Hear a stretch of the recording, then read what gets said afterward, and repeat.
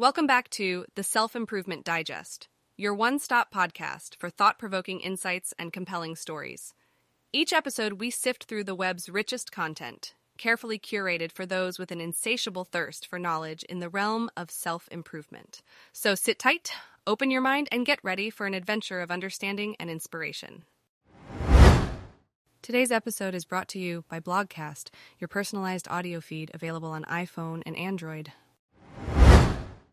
In today's episode of the Self-Improvement Digest podcast, we'll be discussing the topic of difficult emotions and how avoiding them can hinder our personal growth. Our featured article, Are You Avoiding Difficult Emotions?, by Jennifer Galley, explores the various ways in which we distract ourselves from facing our emotions and how this can prevent us from achieving our goals. Whether it's restlessness or staying busy, avoidance can have a significant impact on our lives. So if you're ready to confront your emotions and take control of your life, let's dive in. Are you avoiding difficult emotions? Avoidance can come in the form of restlessness and staying busy, distracting you from what you really want out of life. Written and read by Jennifer Galley. Are you generally restless through your days? Do you notice what your mind and body are revealing to you? Restlessness is a scapegoat for avoiding what's really going on. At any given moment, our conscious mind is stirring, thinking, complaining, dreaming, distracting, worrying, diminishing, avoiding. The stream is endless, and those subconscious thoughts can be relentless if you don't get in front of them. One way we avoid and distract ourselves from looming emotions is by staying busy. Our society perpetuates the limiting belief that busyness equals worthiness, keeping us absorbed in the minutiae of everyday life. Unfulfilled, yet occupied, and scatterbrained. This just feels like a cocktail for unwellness, doesn't it? In this post, I'll be unpacking the ways that restless, avoidant behavior shows up in your mind, body, and spirit. Most behavior change isn't grand or sexy. It's teeny tiny habits over time. It's asking the right questions in critical moments. I hope that my Rolodex of prompts crack open your window of self-inquiry. If only for a moment, it's something. Busy, yet dazed and confused.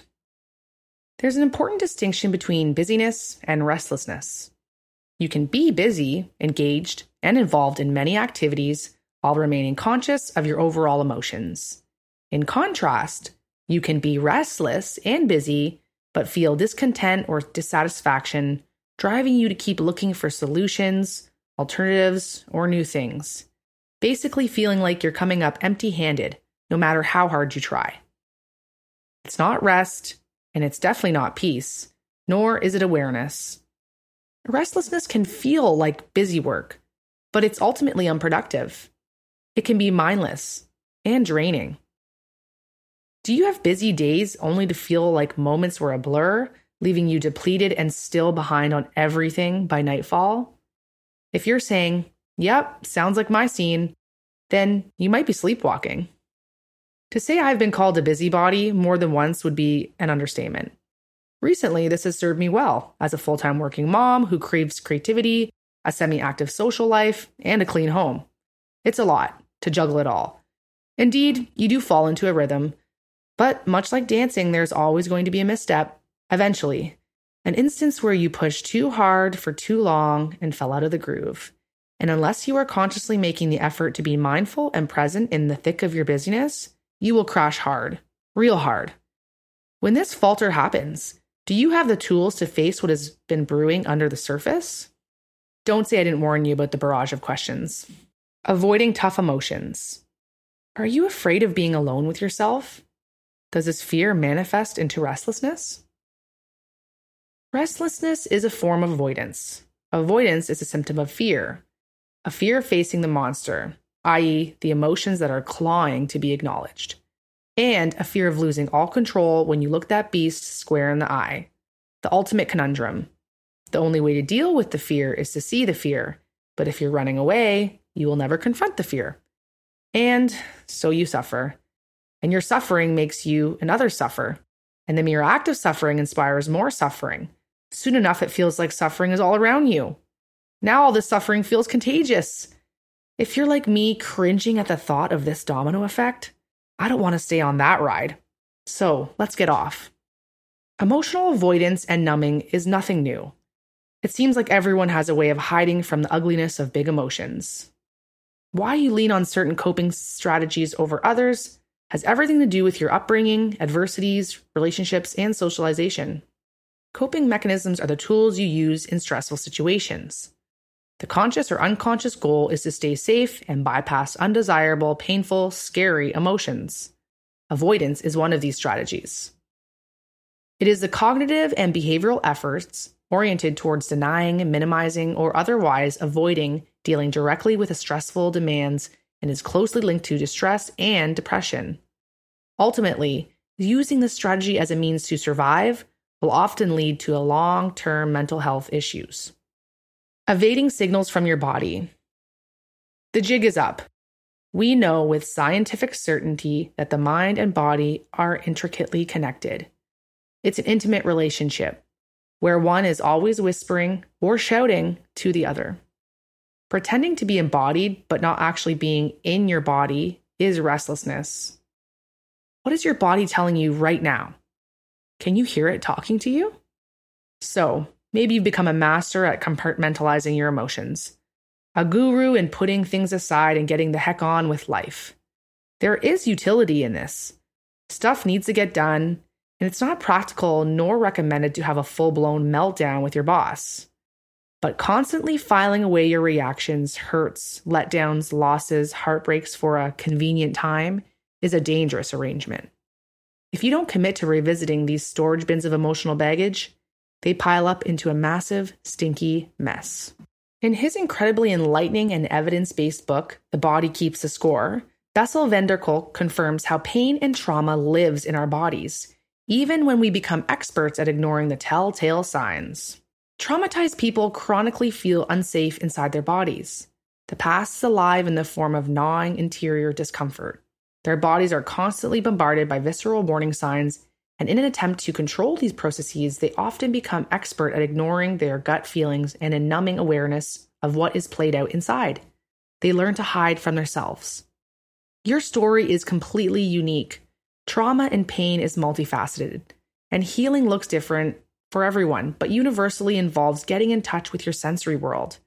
It's becoming conscious of how your body feels, touches, tastes, hears, sees the world around you. One way we avoid this embodied pain and fear is by constantly moving.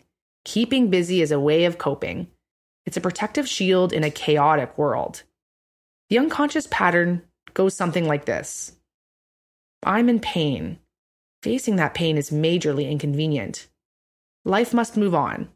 If I'm physically moving forward, it feels the same as growth and progress. I'm tricking myself. If I keep moving, the trauma can't haunt me. And if the trauma can't haunt me, it can't impact me. I feel temporarily safe. For the moment, at least. So deeper and deeper it is buried, getting stuck and sticky in your body.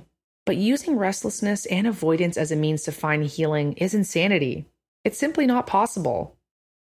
And the facade eventually drops quite abruptly, often unearthing the pain and the flood of sensations that came with it.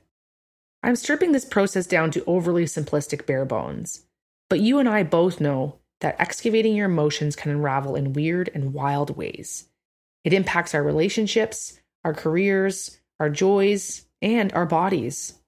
In no way should trauma and the wounds ever be minimized, but within the exploration of restlessness, it can be helpful to understand thought patterns in a linear fashion, to see the layers clearly, identifying the specific steps that lead you to a way of being in the world, allows you to change a behavior with clarity and consciousness, with specificity and strategy. Moving into your body is how you heal. Feeling, sensing, crying, resting, hugging, touching, bonding through healthy social relationships, honoring the physical space you take up and the sentiments it houses. You are magnetically alive.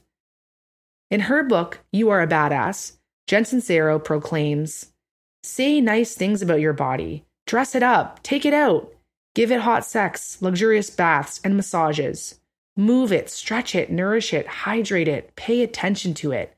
The better our bodies feel, the happier and more productive we are. You deserve to feel good in your form. For some people, the above may feel like an ocean away, but baby steps. Maybe you will dance tomorrow. Maybe you hold a hug extra long today. Maybe you enjoy a healthy meal in silence, savoring each bite. This is being in your body, and when your body flows, so does emotional regulation. Ignoring a creative calling. Ignoring inspiration will leave you unsettled and restless. I like to think of a creative calling as the voice of the spirit. Whatever word you want to call it, it's a purpose that is beyond your sense of self. A force that is uniquely you. It doesn't even have to be rational.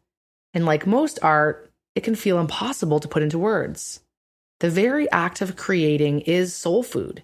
It nourishes you and can facilitate deep emotional processing, propel healing, dropping you into the present moment. Boredom is an expression of restlessness. Being idle and indifferent to your talents keeps you stuck in the cycle of avoidance and misery. When you dismiss your creative voice, you're choosing to remain small. But you're in luck, because feeling bored can become a portal for launching into creative expression. You need to start noticing. When you feel bored, you lean into it with curiosity. A space of opportunity. You create a new habit in response to this thought. You start to seek motivation in the unmotivated moments. It's in there. Sometimes you just need to dig. Sometimes you'll need to fake it until you make it. Believe it or not, but really successful people feel the same lack of motivation as everyone else. The difference is that they still find a way to show up despite the feelings of boredom. So, how do you spring into creativity in the thick of apathy? Finding flow is the secret sauce. There is creative energy bubbling in you.